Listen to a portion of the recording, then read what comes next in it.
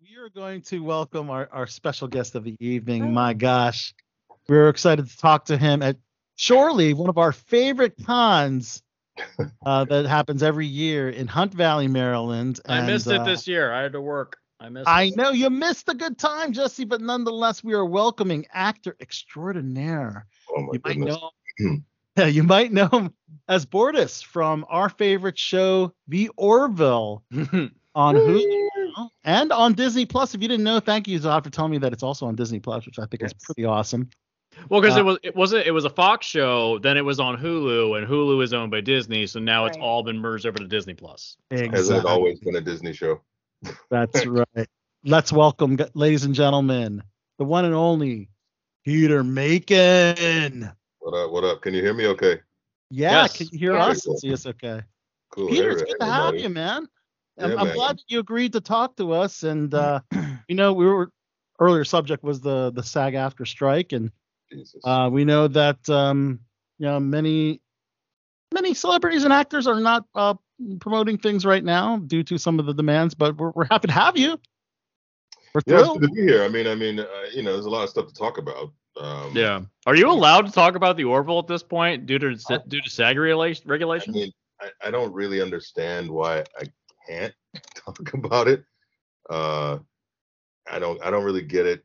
I'm still trying to figure that stuff out. But I mean, it's not like it's a new show. It's not like it's Exactly. Yeah. I mean, I think that'd be utterly ridiculous to not be able to talk about, previous work. I understand. Well, you could always talk about favorite recipes or something like that. We could do that. But I personally would love to talk about Orville. We could talk about John Wick, because I got the post back there.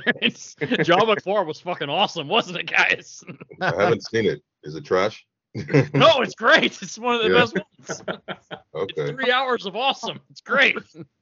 I'm like, when is a guy just gonna drop dead? I mean, I don't know how much punishment There a are body can take. there are things that happen in that movie that a human being could never survive. After the second one, it's a video game character. He's got God mode and infinite ammo turned on. He never reloads. Jesse, you have seen movies before, right? You say, human being. He jumps out of a building, like the fourth floor of a building, and lands on the edge of a car and puts a giant indent in the side of the car, and then just gets up and walks away. Yeah, that's a splat, is what that is. Yeah, like a human being could never survive that. And then he goes into another fight scene. So it's a video game. But I'm fine. Maybe we need a Mocklin in that scenario. But, that would make more sense. Yes. But Peter, I guess the number one question I have is when are we going to see a season 4 of the Orville? I mean that's if you'd asked me 2 months ago, I might have had some amount of clarity. But I know they were talking about it. They were wanting to set up a writer's room, I think, soon. And once the WGA went on strike, it was like, well, who knows? You know what I mean? Like, it's just really difficult to say. I can't say that I know that if people want to do it, yes. And I know Seth wants to do it, and there's a lot more story to be told. And like, since we are like on, I guess I don't even know anymore. I guess it would be Disney Plus or who, I don't know. It's not on a network television anymore, so we're not squeezing into 46 minutes. Right. Commercials and stuff like that. So some of the episodes in season 3 are longer than the others. It's just because the writers had more freedom to not have to squeeze or cut story for commercial. You know what I mean? So I don't know, but I mean, now I have no idea now. You know what I mean? Because I felt, and I still feel optimistic. But it's just like, it's so bleak right now with relationships with the studios that. Exactly. I couldn't tell you. Like that's frustrating. But I know that people I meet along the way really want more. So I've never heard anybody say, enough is enough. It's been fantastic, especially with season 3, Peter. I mean, because you guys took a kind of a turn. They got a little darker. The humor was present, but not as slapsticky. Yeah, I mean the stakes, I mean I think that's just the sort of the chronology of the writing, like in the way that the stories, like you know played out, in the stakes, like people die, you know what I mean? Like, I mean, I think that's the thing that makes the show, accessible, and that it is sort of ordinary folks, but you get into these stories of like people like Charlie, like and her whole story and how, her essentially her lover was killed in the Kalon battle and like the fallout of that, and like she's walking around with that loss, and Isaac's there, so all of that's real and you can't ignore any of that. So we set all this stuff up, and you have to deal with it. So yeah, there wasn't a lot of yucks, but there was some lovely moments, and I think that the storyline with Claire and Isaac, pretty touching, and like there was just, I just think that we had room for drama, you know what I mean? And as I said, I've said this a million times, my clown professor, Chris Bays, who's an amazing clown, professional clown, dig that. He said, without the possibility of tragedy, comedy cannot exist. So Right. I think that, it's the whole adage of laughing to keep from crying, and, crying. Like I was in Budapest a while ago, and I've never, and maybe this happens in other cultures, but like, like the Hungarians are nuts, and they do this thing where they laugh and cry at the same time. There's a lot of booze involved, but like, but there's this sort of, I think that classical, like not classical, but like like uh, music from like flamenco, like there's an essence that is called duende, which is like you're filled with passion, and there's this sort of phenomenon that exists with flamenco music, but like Hungarians and like sort of Eastern European gypsy music, and just their whole plight, you know what I mean? It's just such an interesting cultural phenomenon, and it manifests itself in this this is exuberance where people were laughing and crying at the same time, and you're like, I'm so confused, I don't know how to react. But there's something about that hybrid of comedy and drama, that I think gets us through it all. Me certainly me, because I just can only be so angry so long, you know what I mean? And I'm just like, this is just a human folly, right? People are just ridiculous, and if I get sort of in that mode, it helps me survive a little bit better, and not be so uptight. Right. Is your character, should let loose a while from time to time as Bordis, he's pretty serious from freak. You know what I mean?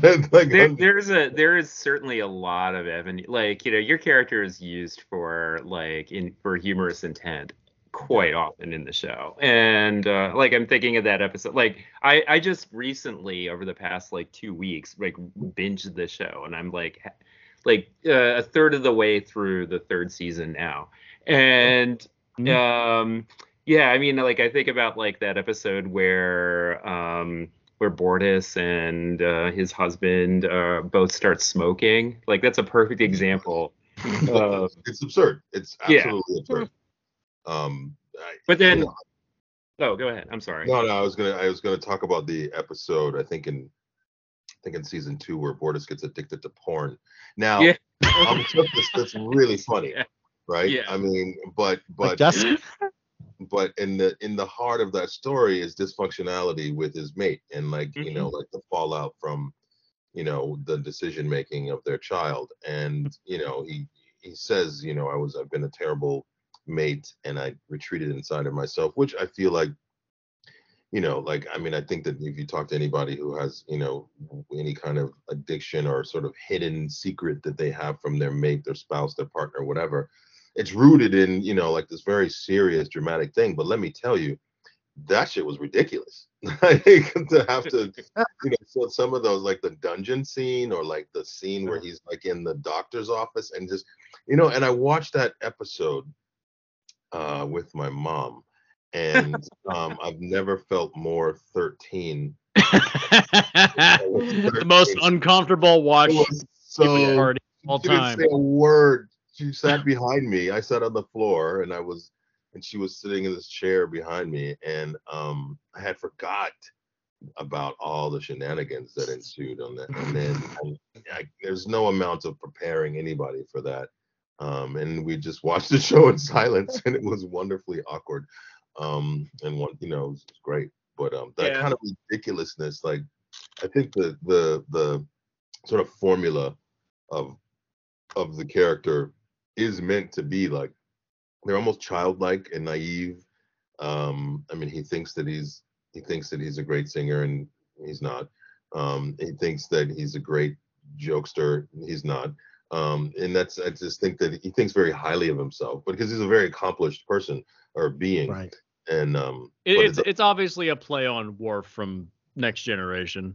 I mean, I guess, but I don't remember Worf being that ridiculous and like that funny and like that. Like, first season he does a lot of really dumb stuff. Like he like aims a phaser at the view screen, and Picard goes, "Are you really going to shoot the view screen, Lieutenant Worf?" It's like, has he never seen a view screen? He's on a starship. He should know how that works. But yeah, that's what I'm saying. It's like that to me, that's goofy. You know what I mean? And like I get it, but it's like running around naked at 9,000 feet above sea level. That was fun. But just the like, or he goes into the it shows up in like sort of an adamant, like 18th century 17th century, like dueling uniform with a powdered wig. And just I mean, it's like weird, just the milk mustache, the cowboy, the mustache itself, like that's a whole that mustache episode was hysterical. Yeah, I mean, it was really fun to try to fit all that in, like the physical comedy, which is where my clown training really came into play. Just like not like the mathematics of comedy and just stillness, or how much movement you can make, or like one of my favorite shots in that smoking episode was when I think it's a crane shot, and they're kind of like, and Bortus is at the in the captain's chair, and you just sort of see the smoke coming up out of the from the like the out of the chair. And I mean, I knew what that shot was, and I knew that I had to be very still so that the trail, but it's stuff like that where it's like the juxtaposition of like like this super stoic stiff guy, exactly, with a freaking mustache, like or like saying now entering glory hole, you know what I mean, and not really, you know what I mean, it's like, so I mean, that's set, man, that's set. Go ahead. I had a quick question. Can you talk about like how long, or like what's the process like of all the makeup and the prosthetics and like all that, and like becoming the actual character, like what's that process like? Well, they when we were in pre-production, I had to go over to KMBFX, which is Howard Berger's outfit, and he, Oscar award winning makeup artist. And I had to get like molds of my face and my whole body. Wow. Which was my head and my neck was not that bad, but when I had to do like my chest and like my legs, like, so I'm standing there and like I literally almost passed out because my blood stopped circulating. But that was that was kind of the worst part of it, like of getting building the makeup, and then like learning how to apply it, like the makeup artist, like this is all brand new stuff, which was incredibly exciting to create this. And so then like I had ideas about like what the character was, and but then you get the makeup on, and like I can only rotate my head so far, so then like the no neck turn is like that's where that comes from, and that's funny physically. And so like the way that, and then I can only hear, I lost like about 35% of my hearing, so I had to learn how to read lips. So that was really interesting. but but then it was like it was like the last bit of the puzzle of figuring out like the character work, like three-dimensionality of how he walks in the world, how he moves, Mm. and like the way that he moves is in sync with the way that he speaks, in terms of he says, he doesn't ever say don't or can't. He says, do not or cannot. I mean, it's very Mm-hmm. formal. So that informed, a lot of like how I Right. approach the text, and then like the text itself, and the, like, so I had a lot to do, Mm-hmm. but it was surprisingly really liberating, because I had a set of parameters in which I had to work within. Like if I stretched my face too far, the makeup would stretch, and Oh, and then it's like, oh, rubber face. You know what I mean? So it's like you can't like, and to not be thinking about that, but right. I also had to learn how to help the makeup artist put the makeup on. Like I would have to, because at first it started out being like 4 hours of just the head, and you know what I mean. 4 hours. Well, no, I do. I would get there 5:36. They Mm-hmm. glue the pieces on, and then I'd go to sleep. You know what I mean? Because then they had to paint it all, and they're like, "Close your eyes, close your eyes, close your eyes." I'm like, "No problem." Um, Took a but, nap. we got it down to like 90 minutes, because it was like it'd be like a sculptor Yeah. making a piece of art the same every time, and I had to learn when I needed to flare my nostrils so that the glue would set at a certain point, and then I, Wow. when to stop talking or like stand up to put the chin on. It just like it was like a whole collaboration with the makeup artist, Yeah. which was like a super zen. It was like my therapy. Yeah. um, Wow. but then when we did the full bodysuit, that was super extra, because it was like that was like 4 hours. Excuse me. So Sorry. like because they had to put the head on, then put the torso over the head, and then put the legs on, it was like the legs, the head, then the torso, and then they glued everything together, and then they had to paint it all. And a lot of times I had to stand up to do that. So that was yeah, but I like that stuff. You know what I mean? I like, Yeah. like the goofy, makeup, and like but it definitely. It's very impressive. Well, thank you. I think what was that David Lynch movie that Willem Dafoe had these crazy teeth in, and he blew his face off with a shotgun at Oh god damn the it. God, and it was Fuck. Wild at Heart. Wild at Heart. Wild at Heart. Yeah, yeah, yeah. So Very he good. said he said as soon as he got those teeth, like the character just came alive. Yeah. Yeah. So like I feel like as soon as I got that, and I would look at myself in the mirror with the get up on, and I'm just like, where are you in there? I don't see Right. myself at all. Mhm. So Mhm. yeah, it was. Love that. Awesome. Well, we were talking. Oh, hopefully we didn't. Looks like he's Yeah, frozen. Peter's frozen for a second. Hopefully we'll. Peter. Oh, it's Oh, gonna. oh no, are we there? There Oh, you Oh, are. there you're back. There you are. yeah. Oh man. So, So, so how Okay. much? I've been curious, especially when you talk about how, like, when all that prosthetics on, you said now you need to find yourself. Like, I mean, there are a lot of, and Jesse brought it up earlier. There's a lot of similarities between, like, your character, and it's kind of seen as almost like Worf, like kind of like Yeah. take There's a some little like data in there as well, because you say yeah, the character does not use contractions, which is what right, data doesn't. Mhm. He Right. doesn't use. right. He never uses can't or don't. He says cannot or do not. So Right. Do you feel like, I mean, did you use those characters as like inspiration for your performance? Like, Absolutely not. I tell you. okay. No. I mean, because it's like it was just too self-conscious, and I was actually never a big Star Trek fan anyway. So, Oh. and but I did get to meet Michael Dorn in Ireland. We were doing a convention, and I was like, man, this is amazing to meet you, and it's amazing. Like I stand on your shoulders, and like all the work that you've done, like allows me to Yes. do the work that I'm doing, and it was just a love fest. But I realized that like Bortus is a love child of Sam the Eagle from the Muppets and Eeyore from Winnie the Pooh. That is Uh, awesome. Oh Oh my my so, god, that is perfect. Now that yeah, you say that, that makes complete sense. Wild. yeah. So I dug a little bit deeper than because it's like we're already up against, being compared to, Mhm. the Star Trek, template yeah. of Star Trek. So it's like, well, that's not really that interesting to me to, and I instinctively just kind of stayed away from trying to, I never, because as I said, I wasn't a big Star Trek fan, and I just it's not the it just didn't seem smart to try to, Well, sort of reinvent the wheel. You know what I mean? Like Right, it's what do right. what they already done.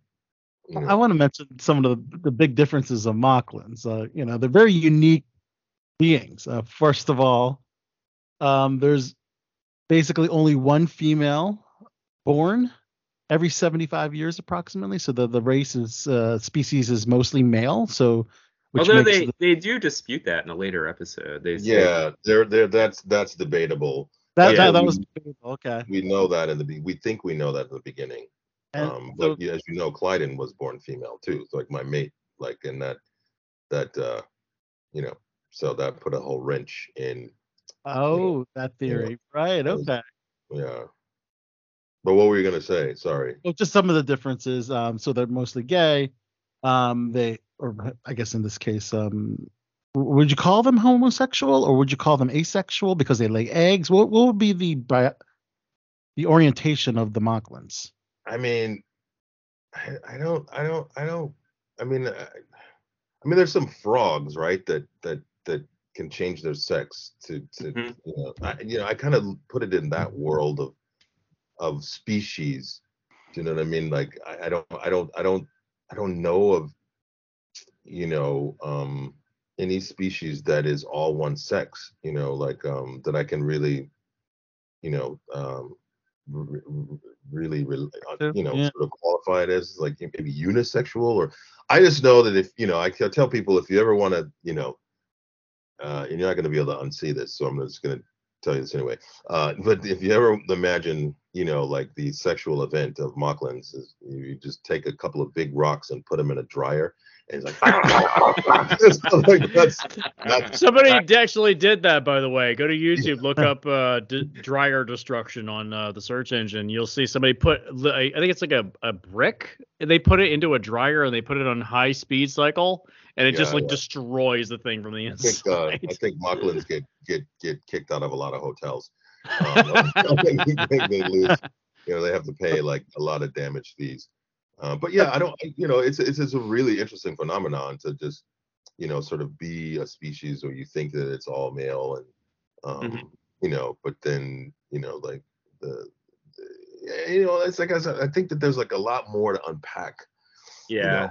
know, within like that sort of, machismo or just I don't want to call it toxic masculinity, but like there's like there's because the way that it kind of played out is that like most of the male Mocklins, like I feel like Clyden and Bortus were kind of the only ones that we saw have any emotions, if that makes any Mhm. kind of sense. Like the rest Uh, of the uh, Mocklins were kind of like, and I mean that's a little two dimensional. So I feel like there's like a lot more, to even Clyde and Bortus themselves are completely different types of dudes. You know what I mean? So Yeah. the but most the most unique characteristic, which I found very entertaining in one of the episodes, Peter, is the fact that the Mocklins only urinate once a year, and they have a big celebration called a yeah, Jaloja, yeah, the Great Release. yeah. The great release. No, I mean I had to make that make sense. I mean that is kind of funny, right? Like you find out Hysterical. like, oh, I only pee once a year. But I had to say to myself, okay, so what does that mean? Like, is he walking around with a giant colostomy bag toward the, you know what I mean? Like, what is that? What does it look like to have to, you can only pee once a year? And I'm like, well, it has to be life. It has to be life or death. You know what I mean? Like he has to, if he doesn't, have the great release, he'll die. Mocklins will die because they have like this incredible, metabolism and they can eat or drink pretty much anything. But again, they favorite drink has bacteria, like no, not bacteria, but parasites in it, and so like you got to expel that once a year. And I just kind of came up with the concept in my own head that if I don't do that, I'm gonna die. So therefore, like when I say you need to pull the ship over, I gotta go pee. I really mean it, 'cause I'm gonna die. So I mean, and that makes it that much more funny. But yeah, I mean, just like all these zany concepts that I had to, which was great. It was a lot of fun to create like three dimensionality.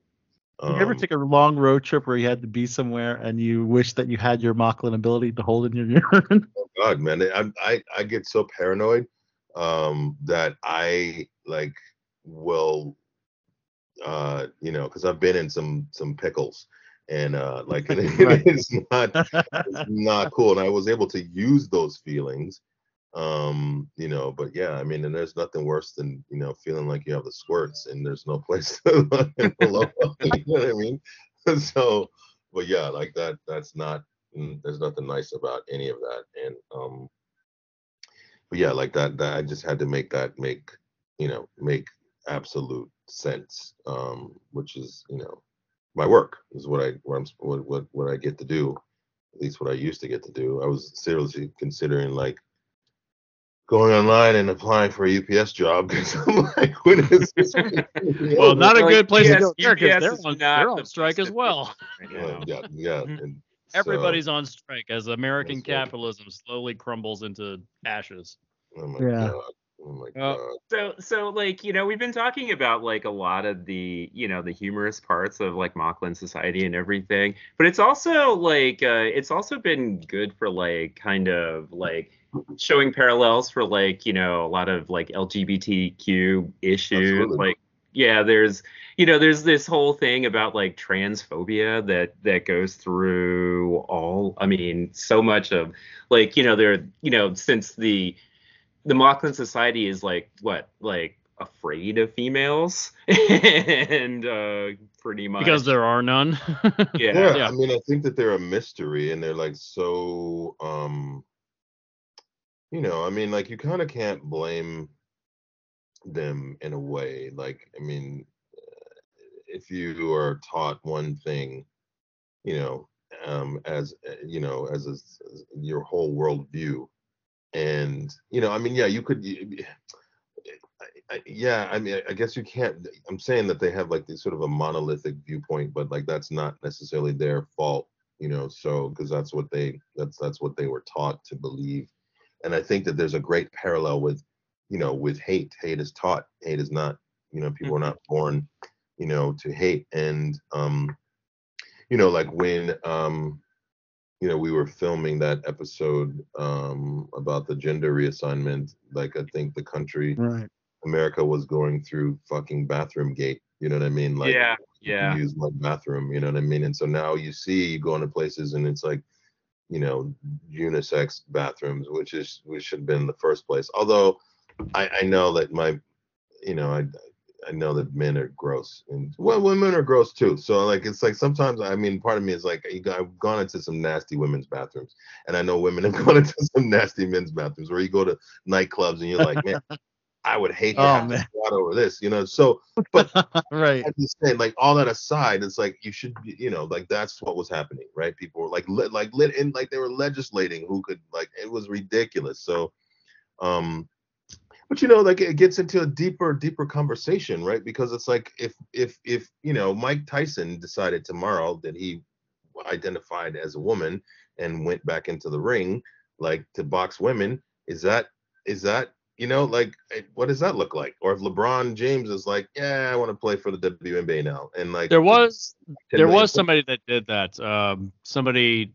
a swimmer that No, like, it was a bodybuilder that was a weightlifter that identified as a female for weightlifting competition and just like crushed the women's Yeah. competition because they identified it. It's just to Well, win an award. It was like I just think that it's such a complex, like sport, like when there are like specific sort of channels that are set up, like when you like, I mean, this goes back to like even beyond the Greeks, but whatever. But like, I just think that it's tricky. It's very, very tricky because I am not one to to tell anybody what they can or can't do, or who they can and can't love, or anything like that. Right. It just gets. I mean, and I feel like the show kind of, kind of it invites that or engages that. Like, and I don't have like, again, like I don't think that, Clyden is complete. Like, people always want to shit on Clyden, and I'm just like, you can't really do that. I mean, to a certain extent, like, I mean, yeah, he's a bad parent for like telling this kid that they wish they were never born. But like, how high are the stakes, for him, being born a female and like, being ridiculed, and you know what I'm saying? So it's like there's a level of PTSD that Clyden is experiencing, and that's real. So we can't negate his feelings. We can't negate like this, like, like this staunch male orientated, society, even though, like, because then we had some women aliens on the show that like thought men were inferior, and we had to change uniforms and, like to try to get an alliance with them. So it's like it's an investigation. Like, I mean, and the tricky thing about science fiction, or like even, even with Star Trek, like the alliance or like the union, right? So it's like, well, it's still very human.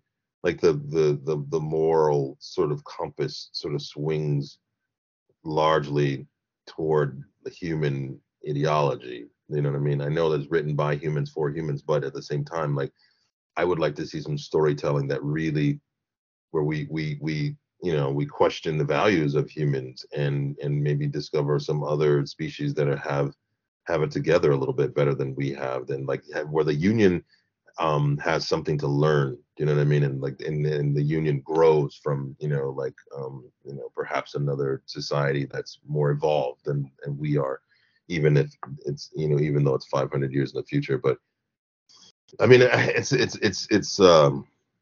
you never really run out of material. You know what I mean? Like, it's because, and if you're doing comparative analysis, with like our society and like a future society, that there's always stuff to write about, and then you got to make jokes. Otherwise it's boring. But I quite enjoy that aspect of, like, people were like, I think that's that they rode that storyline, that storyline held like the dramatic note, in the sort of symphony of episodes, because shit got real. You know what I mean? It got real. So But Peter, I wanted to talk to you about just being a fixture on all the Comic Cons, and we can also talk about your shore leave experience, because this is going to be a part of your life. I mean, you've seen like, Robert Picardo and people that have done Star Trek years ago still on the con scene. What are your thoughts on being a part of that culture, of being fixture on the Comic Cons and the sci-fi cons out there? It's something that I really never even conceptualized until it started happening. Like, I just didn't really know what Comic-Con was. Like, you know what I mean? Like, it was just sort of off my radar, you know what I mean? And then when I went to I think it was my first one, it was in Dublin with Michael Dorn, and the show had only been out one season. It wasn't even playing over in Europe yet. Like, so I had no line, like nobody was there to talk to Peter Macon. And it was humbling.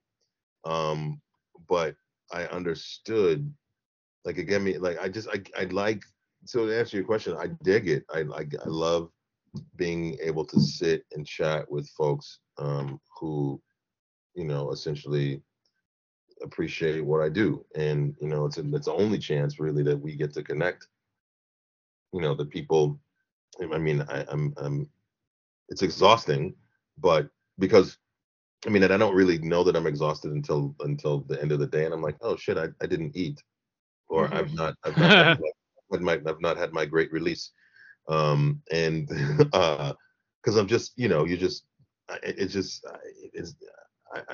nonstop, you just love fest, right? You know what I mean? People appreciate me, I appreciate them, and it's just like this great thing, and we talk, and we have all kinds of different kinds of conversations. We talk about the show, we talk about politics, we talk about, whatever. And, it's fun. I think, I'm sort of astounded that people do this, year after year after year after year after year for like, and Shore Leave has been going for like 40, 43, 44 years. No, yeah. You Did know, you have a highlight? A highlight from the last shore leave you attended?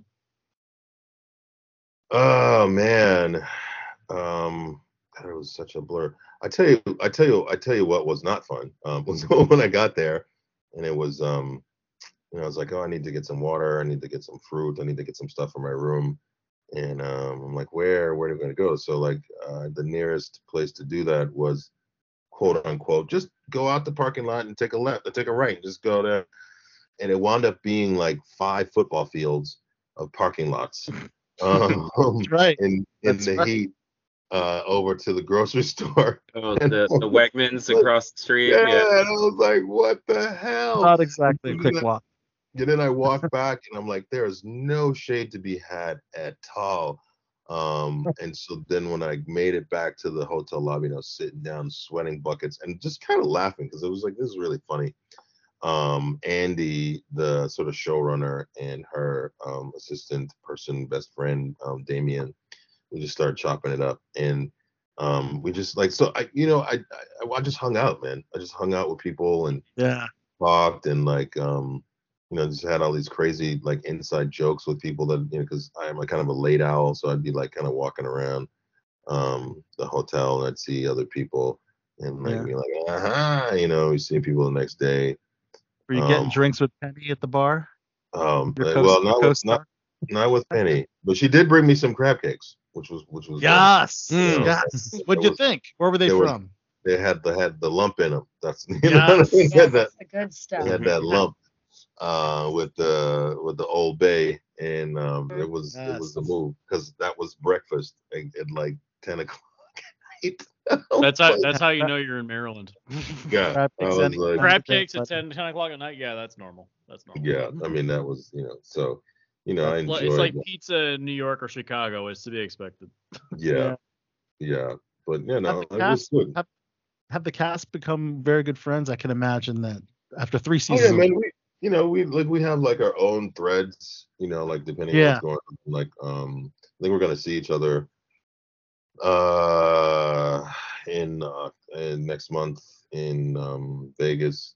But yeah, like Jay Ah, Lee. I mean, there's some really talented people that are, on the show for various reasons. absolutely. Mark is a great theater actor, and Jay Lee is doing he's a virtuoso piano player, classical music piano player. Like, he's played at Radio Yeah. City Music Hall, so he's doing like another concert. I mean, Scott Grimes is, amazing. This family, and like, we just know folks, and but yeah, like, Seth, we have a great time. We have a great time. We go to Seth dinner. likes to do karaoke. Do you do karaoke with Seth? Oh yeah, yeah, we get down. Yeah, we get down. You know what I mean? Like, there's a spot in LA called the Brass Monkey that we hit up a Yep. lot when we're there. I've Um, seen, I've seen and Seth there before at the breast mic. yeah, it's nuts. They got the biggest doorknob in the world. That bar.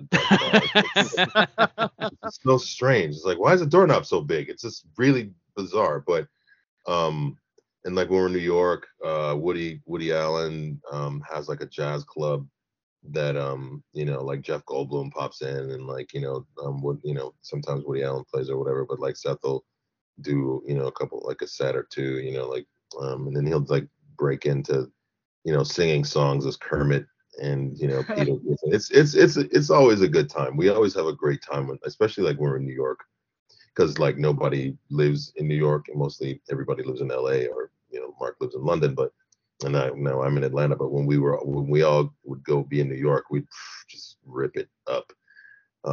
Like 2 SUVs full of just shenanigans. I love it. No, it's a good That's time. what I pictured. That's what I Time. pictured. Well, Yeah. one more question before we wrap up this amazing interview, Peter. What can you tell us about Kingdom of the Planet of the Apes coming out next year? Oh man. I'm It's so I looking think- forward to this. I actually really, really like those movies. Yeah, me too. Me too. And because it's 95% mocap, I have no idea what it's going to look like. You know what I mean? I have no idea, because it's like we're in mocap suits, and you go watch playback, and that's just you in a fucking scuba suit with dots on it. So it's like, Yeah. you know, Who's directing this one? his It's name not is Matt Wes Reeves. Ball. He's doing the Batman movies now. It's his name is Wes Ball. He directed the Maze Runner series. Oh, okay. Yeah, look at Okay. man. Oh, He's mad nice. cool.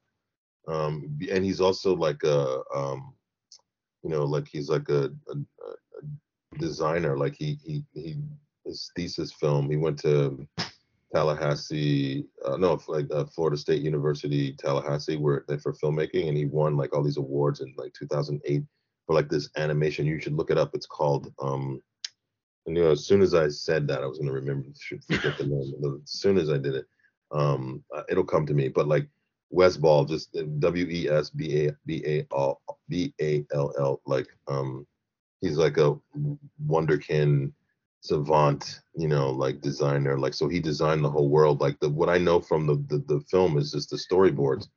You know what I mean? And like he'd shoot like, like this sort of previs stuff, you know what I mean? And like he like cut my audition and this guy, the guy who plays the lead, Owen Teague, his audition together with like sound, and he's a really visually orientated person. The world of it is going to be amazing. I learned how to become know how to ride a horse really well now, which is awesome because we shot it in Australia, and it was great being in Australia for 6 months. And there's some great actors in this movie, and like some of the stunts are ridiculous, and so like I'm looking forward to it as much as I'm gonna be right there with the audience, like watching this movie for the first time, because I know the movie, I know the story, but no idea what it's gonna like. Okay. How it translates. You know what I mean? Right. Like, Right. So and it wasn't even that helpful to like have like, this is a different beast than prosthetics. You know what I mean? Like prosthetics is sort of old school model making, ships and stuff like that they did with Star Wars. Like the old, you can see the strings on some of the, the TIE fighters, or like even the spinner in Blade Runner. Like if you look really close, like there's a shot when they're going in front of the Atari. I'm a Blade Runner nerd, and but you can see the strings. Oh yeah. You can see the wires pulling it up. Yeah. Yeah, when like the wires pulling it up when they get in, like he and it's the complete opposite. Yeah. Now it's all CGI. So yeah, I mean it's gonna be amazing, man. And we got to Andy Serkis, who played Caesar, was a consultant, so I got to chop it up with him a bunch. And he's extremely, extremely bright and generous and knows. And we had like a movement coach. We did ape camp for 6 weeks, where we just like got rid of our human self and learned how to become like an ape. And it was awesome. I do love that we live in a world where something like ape camp exists. I know. They have the same for the Walking Dead zombies. They have the zombie camp. So I saw that. Thing. Zombie camp. That is so. So you That's can't tell hilarious. us about the character specifically, other than it's going to be a motion capture ape. I mean it's like as like the other films were. Someone saying hi behind you. Oh, hey, buddy. Yeah, someone's saying stuff behind you. I feel like this new trilogy is trying to lead up to the original Planet of the Apes, because they do reference it. I just rewatched Rise recently. They do reference the ship that Charlton Heston's crew takes off in the original film, but they got lost in space, and so they're trying to lead up to that events of the original film. So. Yeah, I mean, I don't know to like, because it's such a, that's such a. I mean, it could because it's like like that would mean is that it took place quite a while in the future. And, like 500 years in the future, something like that. Yeah, and this movie takes place, well after Caesar's death, after war. You know what I mean? So, but in order to not get sued, I probably shouldn't say too much more. I will say this though: war was misnamed. It is not a war; it's a prison escape movie. It's not a war. Yeah, I mean, but like you look back at like those old titles from like some of those old titles where I was like, what were you smoking? Like anyway. Yeah.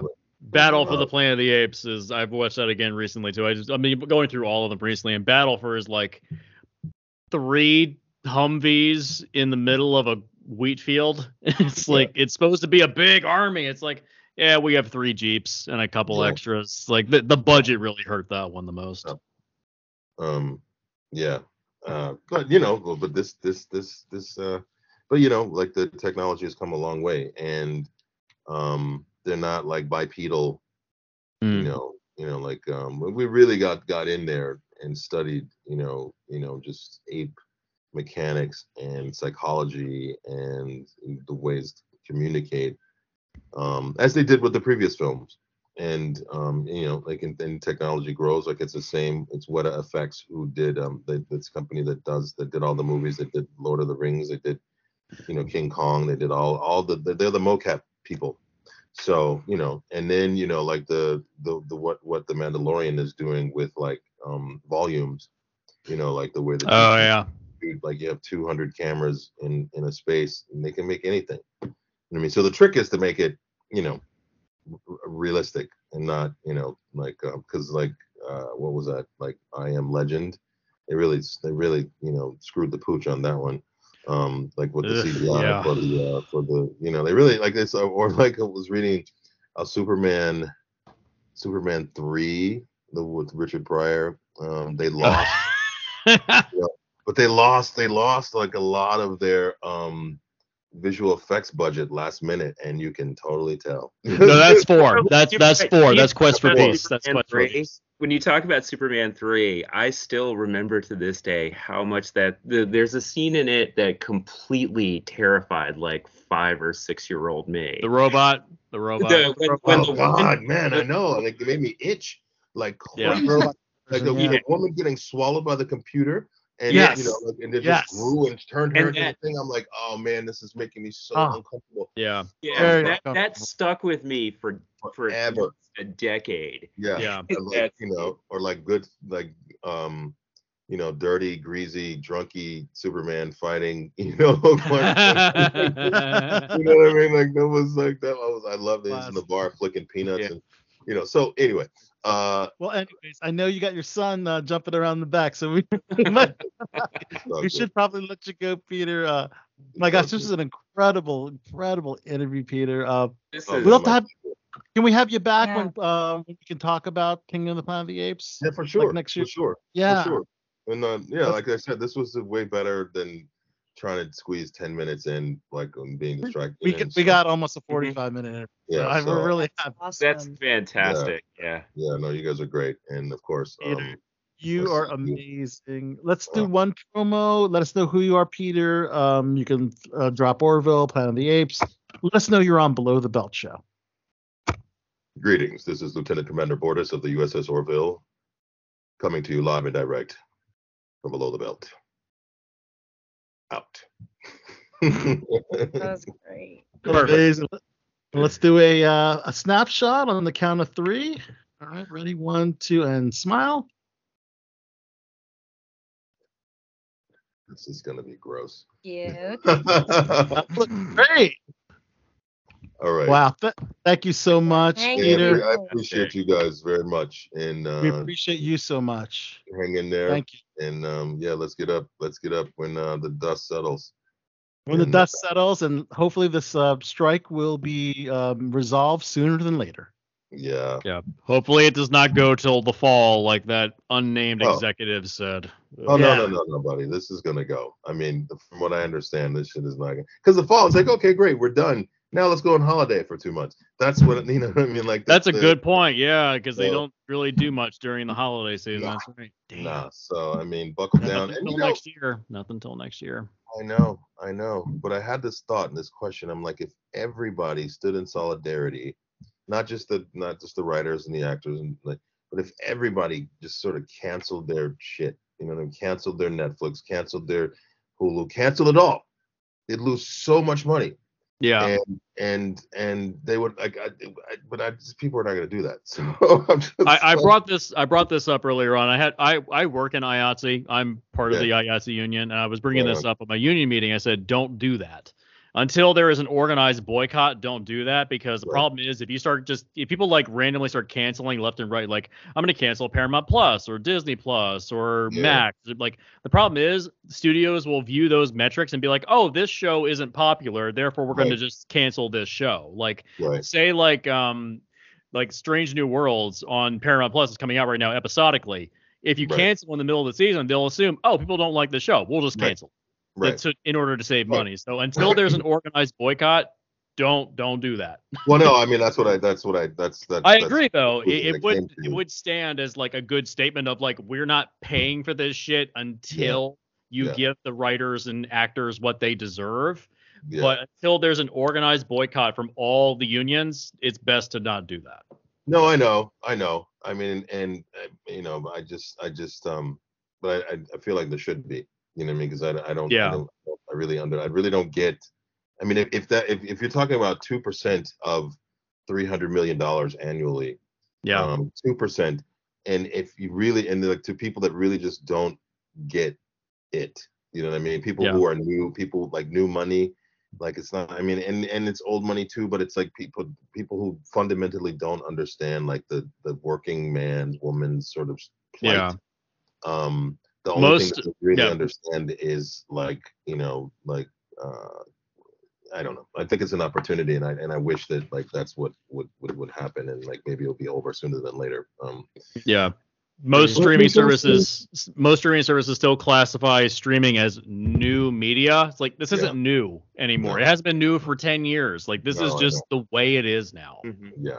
You know? So, who has cable anymore? Like why? I know. My wife said that this morning. She's like, why do we have this cable? Like, I mean, this is what's so bad. This is what's so bad. Sports and news. That's really I watch the same old movies that I've seen 100 times with commercials. That's how stupid I am. I mean, I'm not even streaming stuff. I'm watching shit that I paid money for in the theaters, and I study movies and I just watch them. But I'm like, but the commercials help me like to multitask. But I'm like, why do I even pay for all this stuff? I'm not even so.